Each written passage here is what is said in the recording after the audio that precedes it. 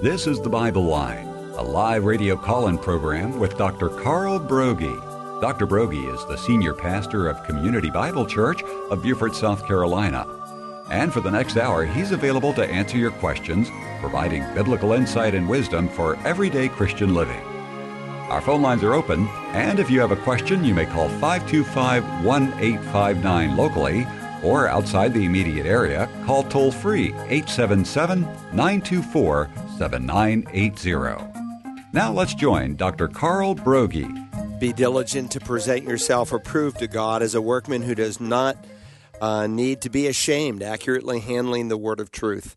We're so glad you can join us for this hour for the Bible Line. If you are a first-time listener, for the next hour, we will take people's questions. You can deliver those questions to us in a number of formats.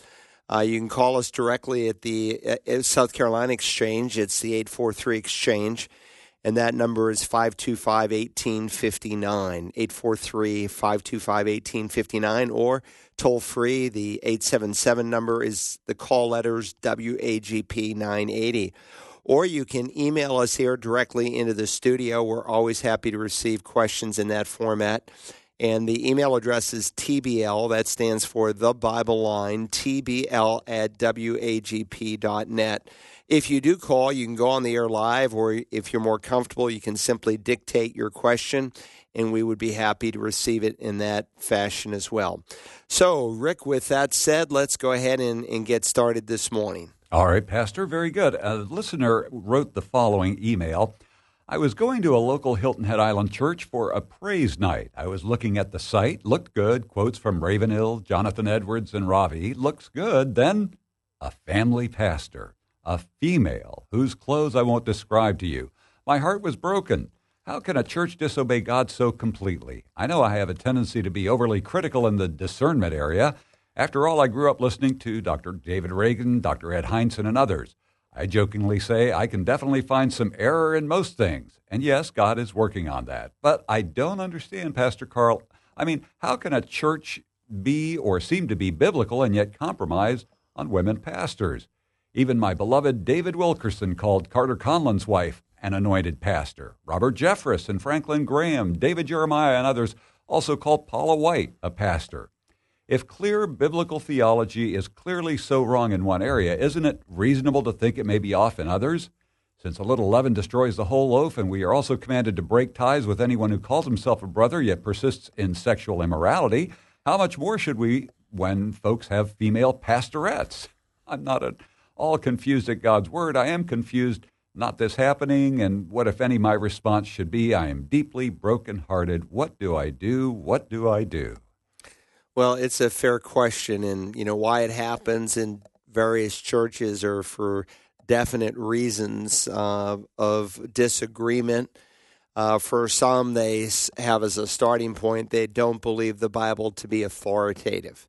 So they say that there are errors in the Bible and that it's only inspired in spots. And if it's only inspired in spots, then you have to be inspired to spot the spots. And some people would say, for instance, that the Apostle Paul was, misogynist and hated women and had a certain bias against them, and therefore it was reflected in his writings. Well, Paul's not alone in terms of differentiating the roles that men and women play in the church and even in the realm of biblical history. But God's word is clear. He said, I do not allow a woman to teach or exercise authority over a man, but to remain quiet. And then he gives two reasons. For it was Adam who was first created and then Eve. And then he says it was not Adam who was deceived, but the woman being deceived fell into transgression. And then he adds a very important note, but women will be preserved through the bearing of children if they continue in faith and love and sanctity with self-respect. So the Bible, one, affirms the equality between men and women, just as the Bible affirms the equality between God the Father and God the Son and God the Spirit, yet each member of the Godhead has a different role. And so the fact that we have different roles does not dismiss that we are equal. So, for instance, Paul said in 1 Corinthians, I want you to understand that Christ is the head of every man, and the man is the head of a woman, and God is the head of Christ, every man who has something on his head, praying or prophesying, disgraces. And then he goes on from there. So, again, there's a clear affirmation that Christ is the head of every man, and then God, a reference here, Theos, to the Father, is the head of Christ. Does that mean that Christ and the Father are not equal and that Christ submits to the will of the Father? No, not at all. The Bible affirms their equality but different roles. Just like in the marriage relationship, men and women are called equal in their status before God, and yet in the marriage relationship, the man is the head of the wife and he's the head of the home. So we live in a day where roles are blurred, even genders themselves are being blurred. We don't even want to affirm the simple statement of Genesis 1 that God created them male and female.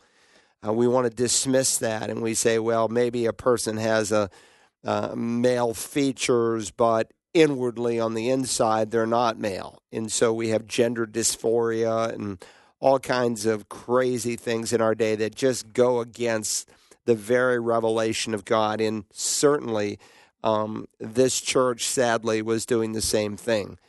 Just because they quote some good people doesn't mean that their doctrine is sound. And sometimes, too, and this is a whole nother camp, Satan disguises himself as an angel of light. And if he does, so don't his ministers, his preachers. So a church that has a woman pastor is either A, in gross ignorance of what the historical interpretation for nearly 2,000 years was concerning the role of men and women in the church, and what God has plainly said. And I have a series of messages on this. I go through every single passage that people have used to defend women pastors. And by the way, right after he makes this statement of why a woman can't teach, one, because of the created teach over a man. She can teach. She can teach other women and other children. But after he gives his statement based on the order of creation, and two, that when someone steps out of their God-given role, they are opened up to deception. Eve fell through deception. Adam, his sin was worse. His eyes were wide open when he sinned. But then he gives this affirmation of the high and holy call that God gives to a woman.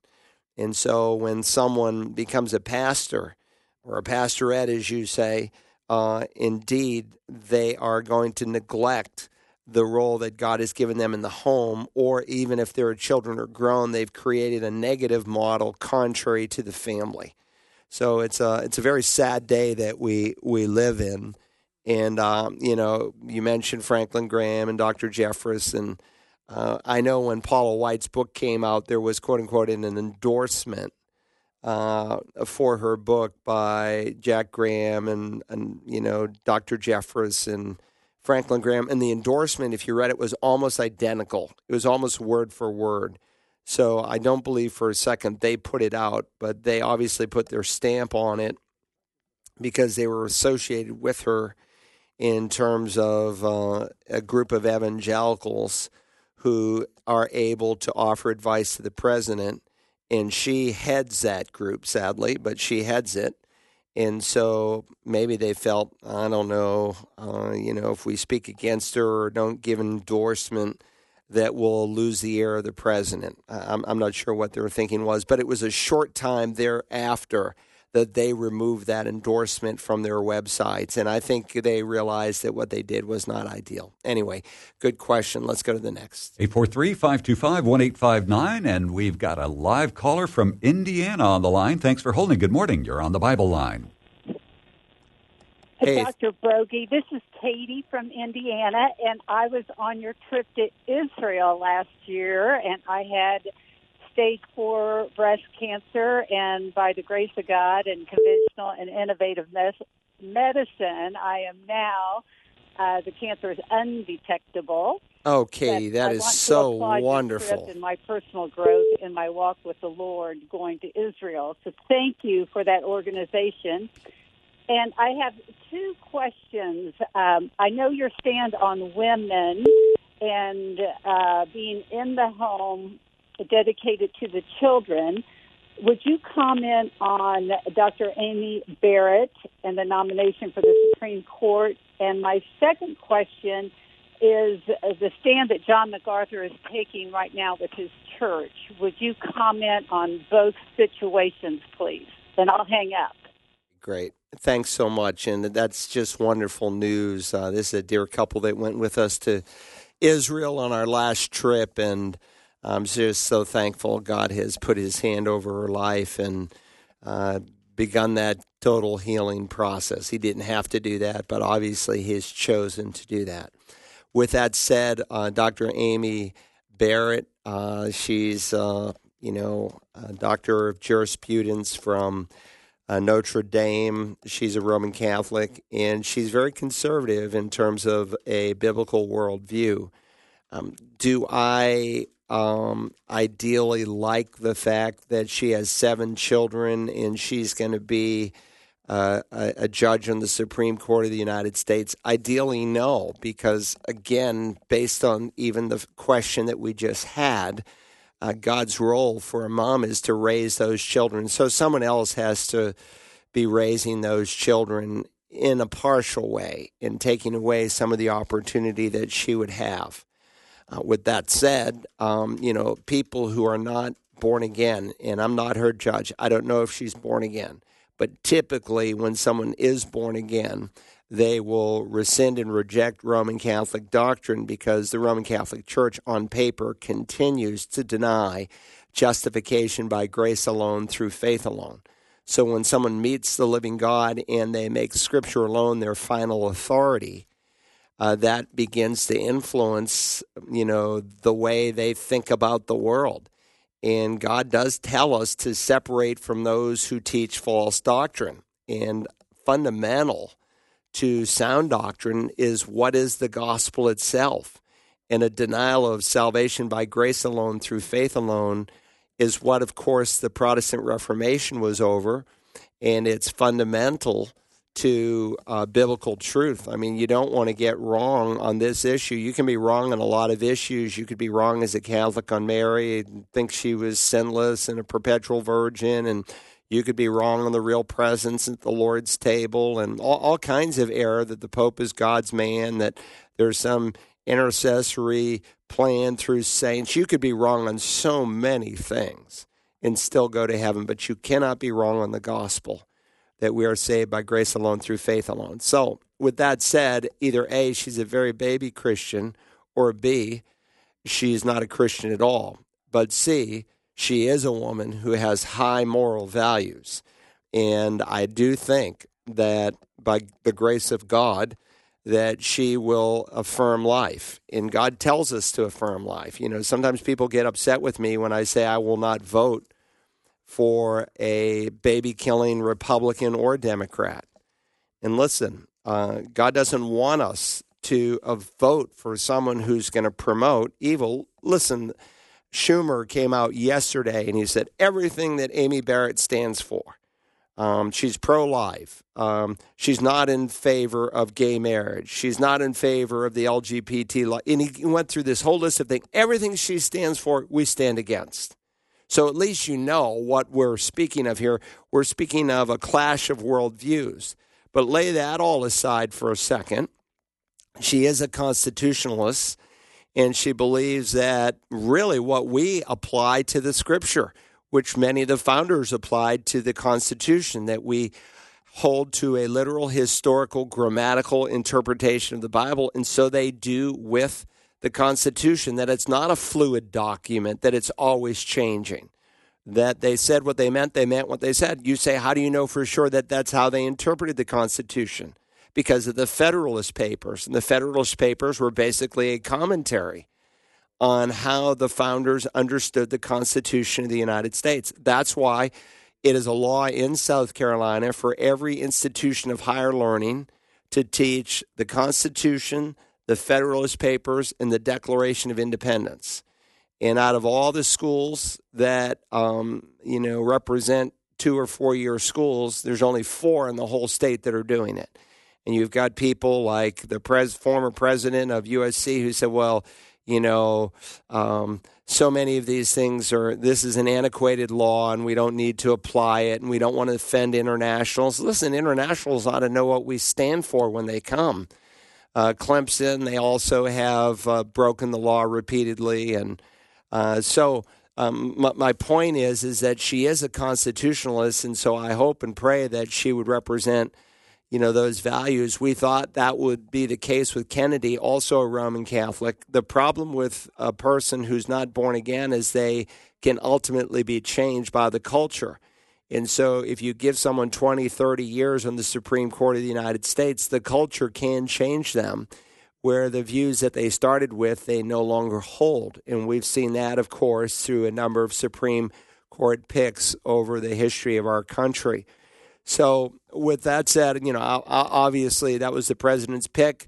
She represents constitutional values. She's going to protect life. And God tells us to protect life. He says, deliver those who are being taken away to death and those who are staggering to slaughter. Oh, hold them back. If you say, see, we did not know this. Does he not consider it who weighs the heart? And does he not know it who keeps your soul? And will he not render to man according to his work? Yes, he will. So you can't say, well, I got an email this morning about a lady who said, hey, look, a woman ought to have a choice for an abortion, just like you ought to have a choice to receive or to reject Christ. No, she shouldn't have a choice. And that person's email is no way consistent with their thinking in other areas.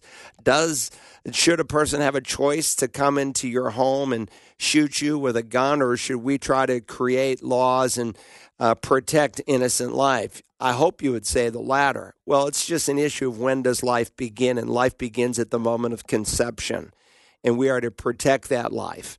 And again, it's an issue of authority. And so, the Democratic platform has gotten so radical that these people affirm right up until the day before the baby is born, we can murder that baby. You want to go in, your due date's, tomorrow.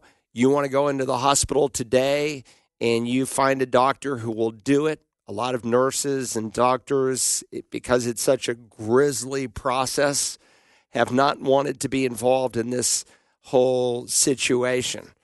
Look, it's a terrible thing, and they try to sanitize murder, and they inject they deliver the baby feet first instead of head first, and just before the head is removed, they put an instrument into the brain, and they suck out the brain, and then they crush the skull so that you deliver a dead baby. That's the reality of abortion in its late term. Before that, there were saline abortions where you injected a salt solution into the mother's womb for late-term abortions, and it would typically burn the baby alive.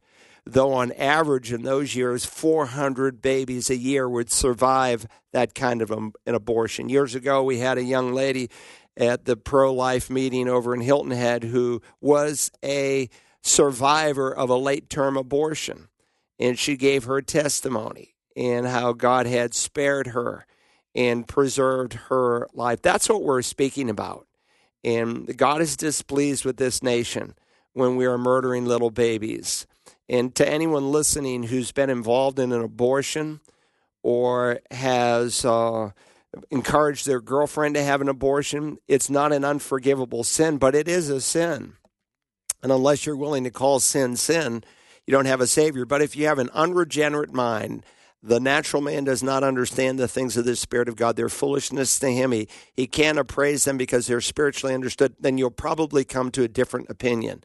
And if you are a pro-abortionist, you're probably unregenerate. It's inconceivable to me that someone who is born from above, who has the Spirit of God, the Spirit of truth living within them, cannot read the plain verses of Scripture. It's inconceivable to me that they could come to a position in favor of murdering little babies. So no, I will never, ever vote for a Republican or a Democrat that is in favor of murdering little babies. And the fact that the Democratic platform has put it in there boldly, without apology, that they want to protect a woman's right to murder right up until the day before the baby's born, that is absolutely horrendous, and it's just bringing more of the wrath of God on this nation of ours. John MacArthur, godly man, great man, support him fully. Every church has to make decisions for themselves in terms of how they will worship. For us, I could not do what he is doing in terms of no social distancing. Virtually few people have masks, but he does say, look, if you you don't feel comfortable coming, you can worship outside in the tent, or, you can stay at home and live stream us. But look, churches are different. We know pastors who've died. We know congregational members who've died. We know children who have died, teenagers who have died, adults who have died where they've contracted COVID in a church.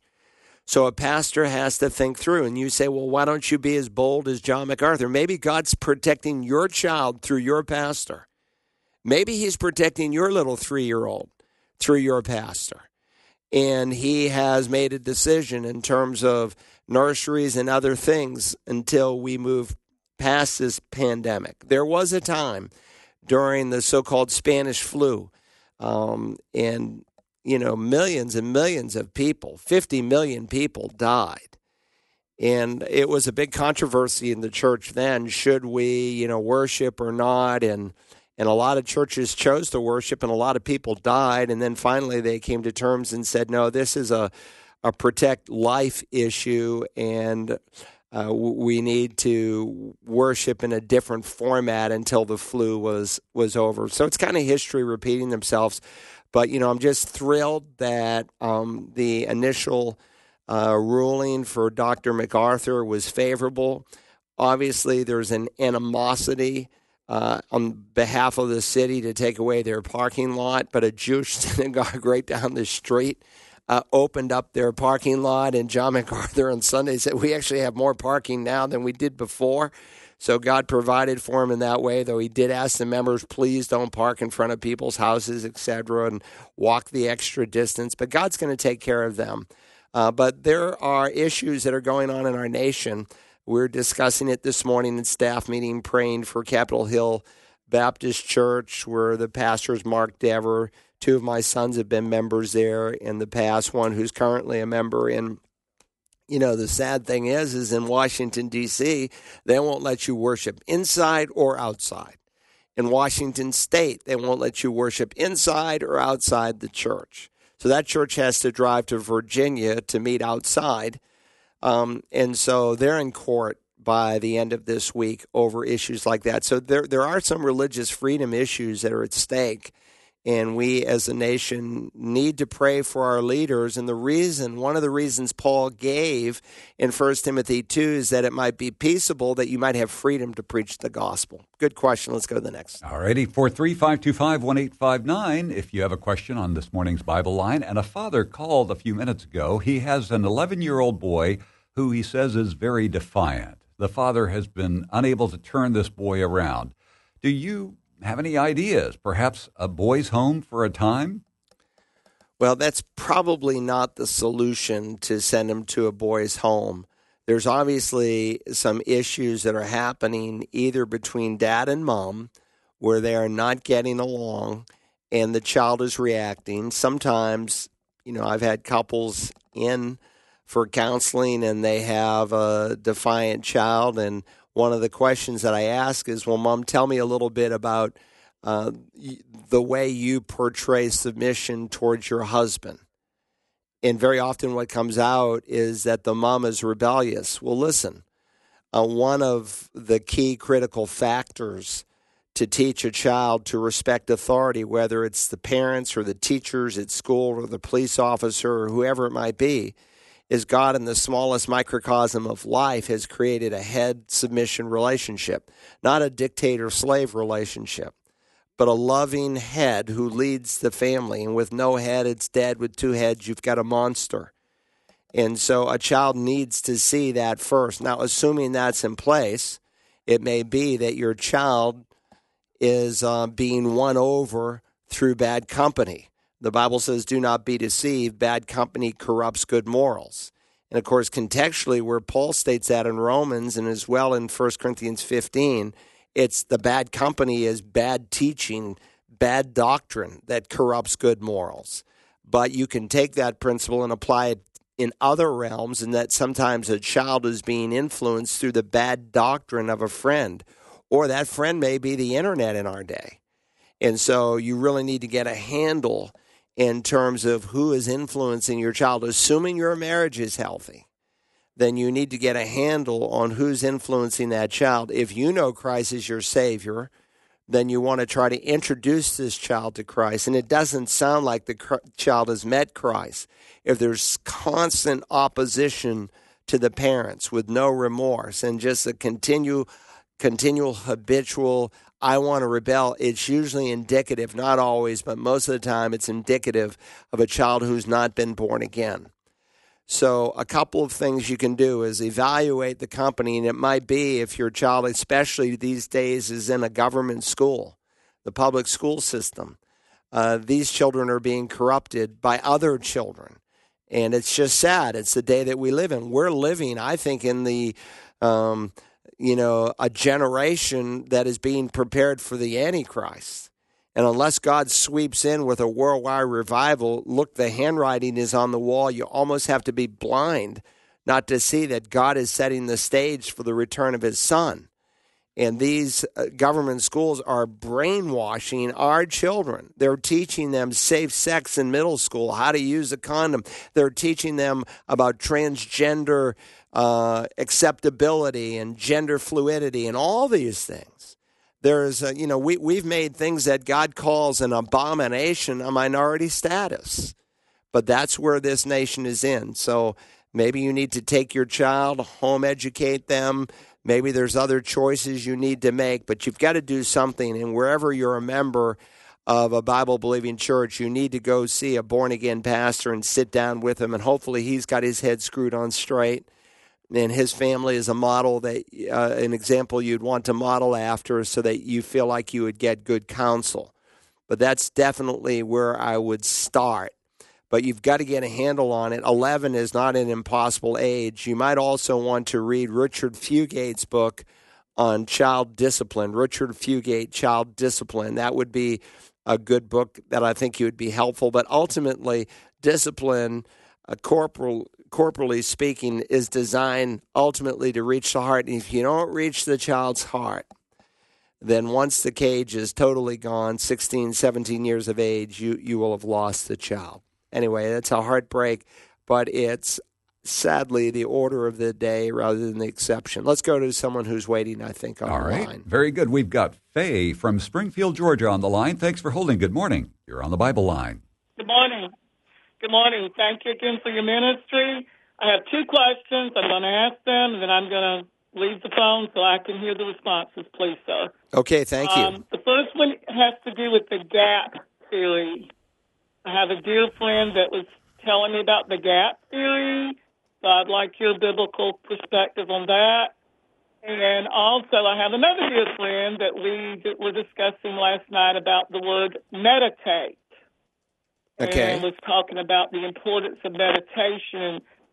I was concerned that I know the New Age movement and all this stuff, so I would like information so I can impart and I can understand the biblical perspective on the word meditate. Thank you, and again, God bless you for your ministry. Well, I appreciate that. Let me respond first to just the simple, straight-out one concerning meditation.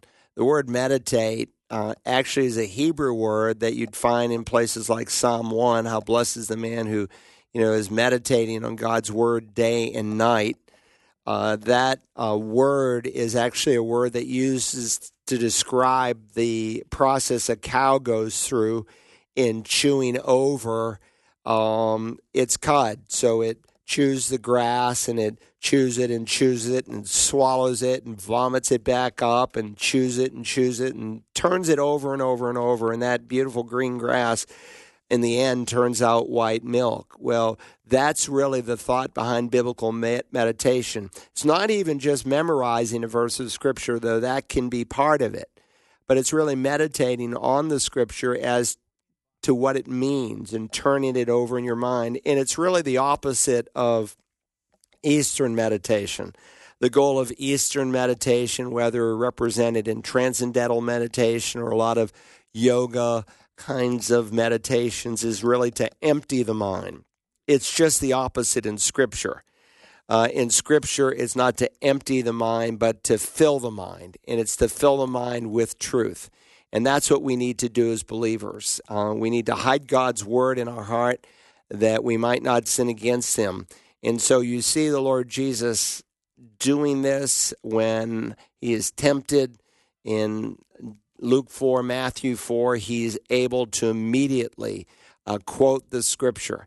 And when the Scripture is such a part of our life, that's what God uses to begin to change the way that we think, and that's what he really wants to do. In terms of the age of the earth, there are a number of approaches. You mentioned one. One is the day-age theory, and this position basically espouses that the days of Genesis were extended period of times that God calls day. It is true that the word yom in Hebrew can refer to a period of time, like, for instance, at the end of the creation account, he speaks, for instance, this is the account of the heavens and the earth when they were created in the day that the Lord made them. So there the word day, yom, is referring to 6 days of creation. But whenever the word day is associated with a number like 6 days or 3 days, in every single instance in the Scripture, it refers to a literal 24-hour day and nothing else. And so when people say, well, 1,000 years is like a day and a day is like 1,000 years, they are imploding on the Genesis account something that's not taught. You bring up another theory beyond the day-age theory. It's what people argue. Well, they say, well, there were literal 24-hour days, but there are big gaps of time between those 24-hour days. Well, the problem with that is the way the creation account unfolds. There's no way you can argue for that. For instance, God creates the sun for the process, among other things, of photosynthesis. And if there's thousands and thousands of years between that, all the plants are going to die. I mean, you just get into one problem after another. And you might want to go to searchthescriptures.org, where I delineate all the Scripture that deals with this. It's my sermon on Genesis 1. The very first sermon I did was Genesis 1:1. The second sermon I did was Genesis 1:2 to 23. And you might want to listen to that. But really, the definitive mark that God gave us as to how to understand the days of creation is, remember, the best interpreter of Scripture is Scripture itself. And so in Exodus chapter 20 in the Decalogue, what we call the Ten Commandments, in Exodus 20 in verse 8, God said, remember the Sabbath day to keep it holy. 6 days you shall labor and do all your work, but the seventh day is the Sabbath of the Lord your God. And then he gives us, in 2 verses later, the reason for a 6-day work week in Exodus 20, verse 11. For in 6 days the Lord made the heavens and the earth and the sea and all that is in them, and rested on the seventh day. Therefore the Lord blessed the Sabbath day and made it holy. So it's plain from these verses that Moses, he's being anointed, he's writing under the work of the Holy Spirit, that he believed that God created the world in 6 literal unbroken days. He refers to the Sabbath day as a literal 24-hour day, and he compares our literal 6-day work week to God's 6 days of creation. So the gap theory is man trying to snuggle up to science. And science may have the latest word, but they don't always have the last word. There was a time in human history when science, it was the common science of the day, taught that the world was flat. But you had men like Christopher Columbus, who read Proverbs and Isaiah and other places that describe the world as round. So he was not afraid to sail, thinking that when he reached the horizon, there would be a curve on it, that the world is actually curved, that he was not going to fall off the edge of the planet. And so the reason people want to believe in an old age theory is really twofold. One is they don't want to be viewed as ignorant. Well, listen, we're never going to agree with the world, and you have to choose who you're going to follow. To be friends with the world is to be at odds with God, James tells us. But number two, the devil, I think, wants people to believe that this thing has been going on for millions or billions of years, that we've been here for millions, yea, even billions of years. What does that do? The theory of evolution, whether it's theistic evolution or those who take a literal creation by God, but they put huge spans of times between the days, what does it do? It says God is just so distant in his creation. He's not really involved in this creation. He's stepped away millions and millions of years ago. Therefore, we're going to go on for millions and millions of years and nothing's going to happen. And it removes accountability to God far from the mind and thinking of man. And that's where we are today. We're suppressing the truth about God. It's a Romans 1 decision where we do not give God praise and thanks. And so, look, is Genesis 1-3 a parable or is it actual history? And if Genesis 1-3 is a parable, what about Genesis 4 and Genesis 5 and on we could go? Jesus took the days of creation at face value, and I'm going to go with Jesus. I'm going to go with the Apostle Paul in Romans 5. I'm not going to buy into the liberalism of our day.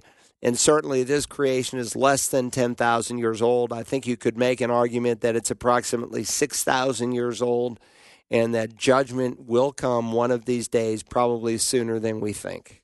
843-525-1859. If you have a question on today's Bible Line, we've got a listener from Savannah on the line. Thanks for holding. Good morning. You're on the Bible Line.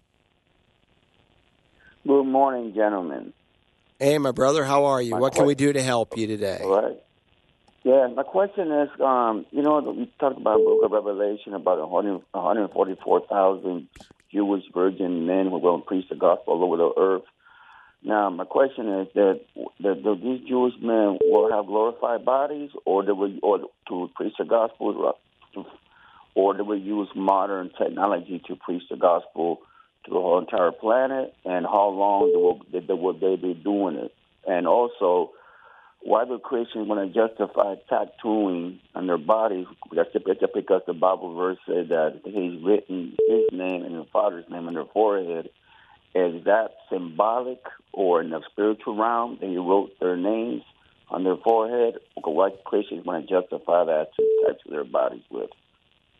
Okay, I was having a little trouble with the transmission, but I think I got the essence of your question.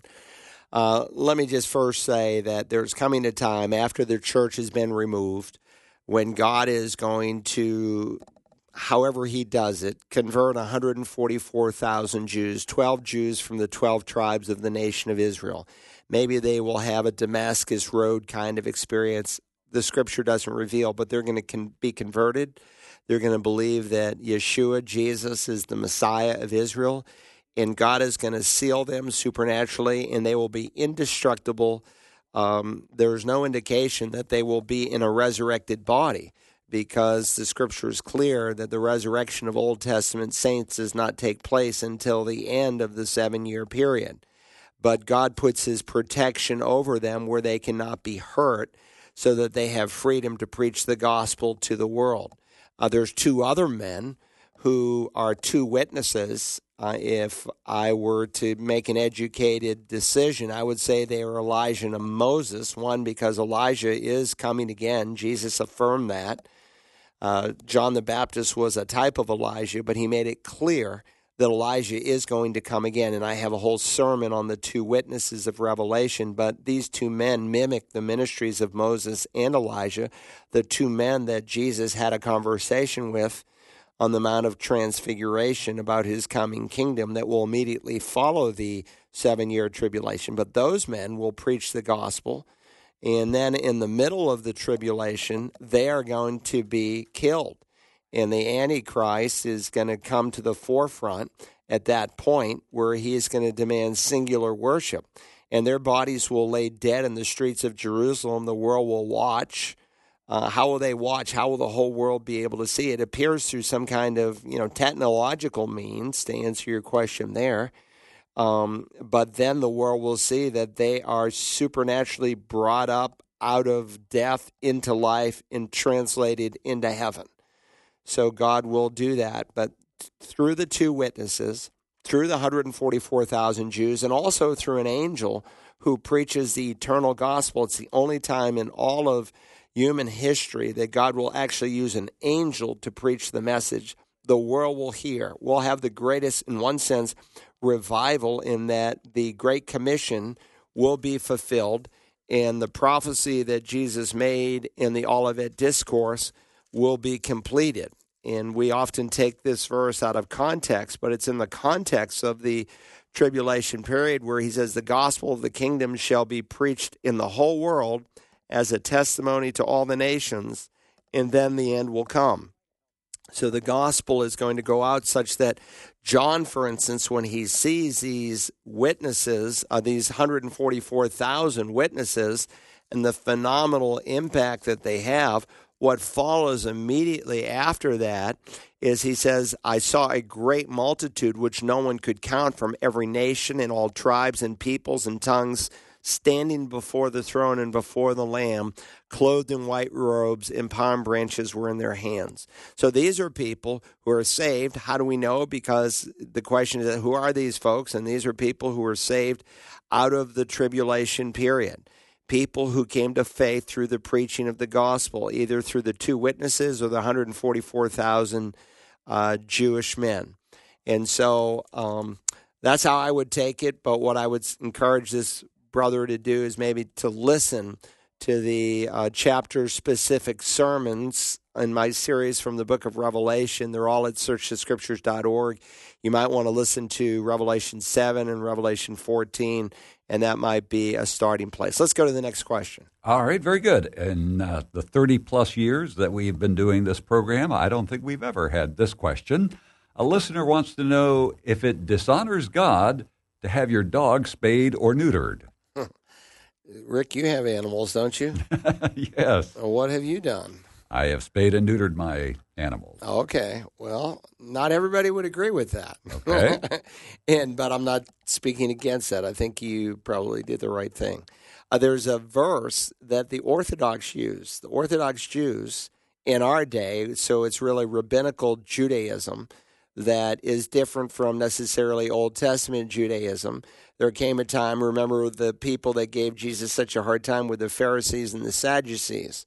And the Sadducees, of course, had control over the temple area, and the Pharisees largely over the synagogue system, but both were members of the Sanhedrin, though it was dominated by the Sadducees. In 70 A.D., when the temple was destroyed, the Sadducees, because the temple was gone, lost their point of authority, but the Pharisees continued and developed a system of rabbinical Judaism. And much of what they taught and believed was codified in a book called the Talmud. And the Talmud there's a couple of editions, the Babylonian Talmud, the Jerusalem Talmud, and so on. And in the Babylonian Talmud, it says, do not spay or neuter your animals, so to speak. It's called gelding. And the verse they used was from the book of Leviticus. He says, also anything with its testicles bruised or crushed or torn out or cut, you shall not offer to the Lord or sacrifice in the land. And they took this verse and they applied it to the process of gelding. Well, of course, there's no temple at this point. There's no place in which to offer a sacrifice to God. So they took a lot of the verses that dealt with the sacrificial system and they put a new spin on them. But contextually, he says when a man offers a sacrifice of peace offerings to the Lord to fulfill a special vow or a free will offering of the herd of the flock, it must be perfect to be accepted. There shall be no defect in it. Those that are blind or fractured or maimed or having a running sore, eczema, or scabs, you shall not offer to the Lord, nor make of them an offering by fire on the altar to the Lord. In respect to an ox or lamb which has an overgrown or stunted member, you may present it for a free will offering, but for a vow it will not be accepted. Also anything with its testicles bruised or crushed or torn. So that's the context of it, that you couldn't just bring any old animal to the Lord, but you had to bring an animal that was in the way really an ideal condition. Why? Because these animals prefigured the sinlessness and the perfection of the Messiah. And this problem raised its ugly head. If you remember in Malachi's day, people were bringing their bruised and damning, oh, that little sheep over there, he's got a broken leg. Well, we'll give that one to the Lord. And they were giving God less than their best. And God was so displeased. And He says, give that to your governor. See if your governor would like that kind of an animal. Would you give that to a man? Then why would you give this to God? And so, again, I say there's a group of rabbinical Jews. They do not really represent Old Testament Judaism or Messianic Judaism, which preceded rabbinical Judaism, who taught that you shouldn't. But I think you can document from history that Jews did indeed geld their cattle. It made them more docile. They were less prone to gorge someone or to act violently. They grew larger. They were better for eating. And, of course, Genesis 1, 26 to 28, God gives us the mandate to rule over the creation. And so we have a right. There is a verse in Deuteronomy 22 that speaks against not extinguishing a breed. So like it speaks of a bird that's laying on its eggs, and he says, what you can do is you can take the eggs and eat those, but you can't take the mother bird, because if you kill the mother bird for food, then you've really potentially destroyed the opportunity for reproduction. So there are some principles like that found in Deuteronomy 22, but there's nothing against spaying or neutering animals. If anything, there's a clear dictate that we are to rule over the creation. All right, good question. Let's go to the next one. All right, very good. Now, this is a lengthy question, but it's an important one. This is a woman, her name is Donna, and she was, she writes, I'm looking for a gospel church where God's free sovereign grace is preached as concerning all things in this world pertaining to mankind. After reading your church's statement of beliefs and values, I'm not quite sure where your church stands. From what I read, it seems that you believe that our faith causes our salvation. The statement reads that because of man's corrupted, sinful condition, he's totally unable to please God. We know the carnal mind is at enmity with God and has no ability, nor does not, no desire, want to please God. It goes on to say that salvation is entirely a work of God's free grace and is not in whole or part a result of the work or goodness of man. Then it reads, God imputes his righteousness to those who put their faith in Christ alone for their salvation and thereby justifies them. This to me seems to infer that our faith is the cause or catalyst that motivates God to save us. My understanding of this matter is that since man is born spiritually dead in sin, even as Lazarus was physically dead, lifeless, and had been stinking for 4 days, no matter how long anyone stands over the grave of his heart and knocks at the door with gospel preaching, he'll never be able to respond in faith and come to Christ since he is born spiritually dead. There's no one on earth who can stand at a grave and call out to a dead corpse to come out in the grave and have them come back to life again. The dead can't hear the call. He's dead, and his lifeless body is rotting. He can't physically respond even if he possibly could hear the call to climb out of the grave. That's the condition mankind is in, as I understand it. So then, just as Jesus infused life into Lazarus, causing him to respond to his call, so too our faith is the responsive evidence that we have already been given eternal life by the effectual calling power of the Holy Spirit as we hear the words of the gospel. My understanding is that faith is the result of the effectual and accomplished call of the Holy Spirit to salvation. It's not the cause of salvation. So I hope that I just misunderstood what I read and that you do believe that faith is the result of and not the cause of salvation. And then she gives Psalm 65. Okay, great. Okay. So I don't believe any solid evangelical believes that faith is the cause of our salvation. We don't teach that you're saved by faith. We teach that you're saved by grace through faith. There was a great Protestant leader at Princeton Seminary. His name was J. Gresham Machen, and he wrote a book in the 1920s entitled What is Faith? And it's a classic work if you can still find it. I think it's been reprinted a few times through Kregel Publications and maybe Banner of Truth. I'm not sure, but it's still a classic work. I actually have an original copy in my library. And he would describe faith as the channel that receives the grace of God. Now, you make a big jump between what you quoted earlier in our doctrinal statement, and then you make a statement where basically you receive eternal life and then you exercise faith. And so you've put regeneration before someone makes a decision about Christ. And there are some 5-point Calvinists who do that. They say man is regenerated first, by the Spirit of God, and then he exercises faith. And with that said, I don't believe for a moment that we can come to Jesus Christ independently of the work of the Spirit. Jesus plainly said, no one can come to the Father unless the Father draws him. Paul did say in Ephesians 2 that we were dead in our trespasses and sins. And so, no, dead people have no capacity to respond to someone's call. So the initiative begins with God. But does that mean regeneration takes place before you believe? And I would say no. And I would say that I have church history on my side, that's been the standard interpretation as people have intersected their beliefs with the Scripture.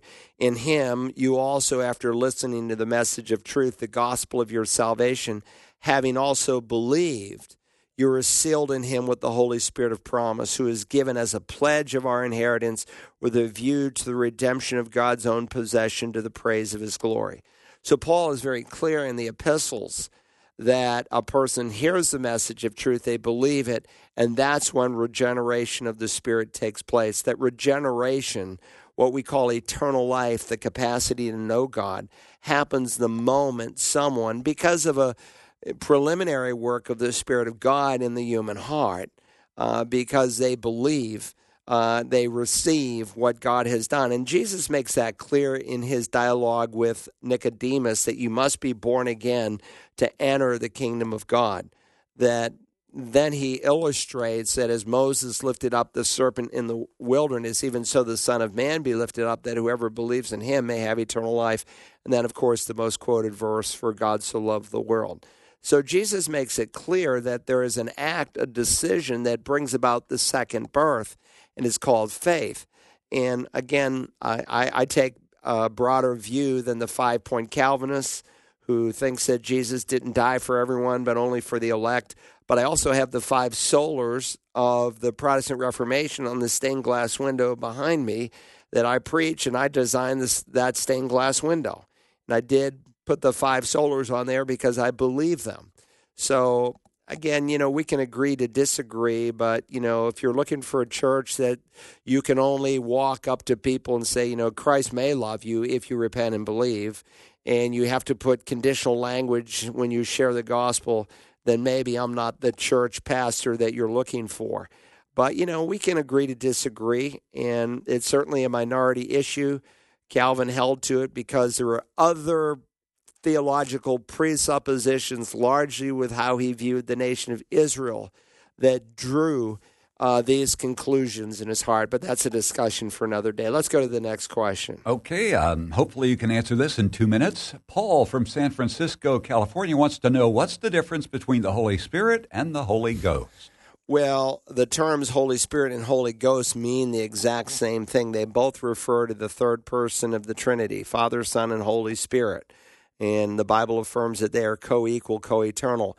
But the word ghost is only found in the King James translation, at least the old King James, that's still available to us today. And you'll find it. And by the way, I cover this in my course on pneumatology, on the doctrine of the Holy Spirit. And about 90 times the King James uses the word Holy Ghost, like in John 14:26. I've turned there, and Jesus said, very plainly in terms of a coming promise about the Holy Spirit, but the Helper, the Holy Spirit, whom the Father will send you. And, of course, the King James says the Holy Ghost, but interestingly, 2 chapters later in 16:13, they say the Holy Spirit. So what was happening? They were in transition in terms of the meaning of a word, and words don't always hold their meanings. And there came a point, and they were at that point in 1611, when the first edition of the King James was translated, where the thought behind the word ghost could refer to either a demonic being or potentially to someone who has died. So they were kind of in between. So it's interesting. The word, by the way, in Hebrew and Greek is identical, but they do not identically translate it spirit. They, again, 90 times ghost, a handful of times spirit. In the New King James, 100% of the time, it's translated spirit. So it's an interesting thing, and there's more we could say about that. Maybe we should pick it up there next time because it's kind of a short answer, but it's a good question. Thanks for being with us today on the Bible Line. I hope you will walk with Christ. And don't forget to register to vote. You only have another day or two. Thank you.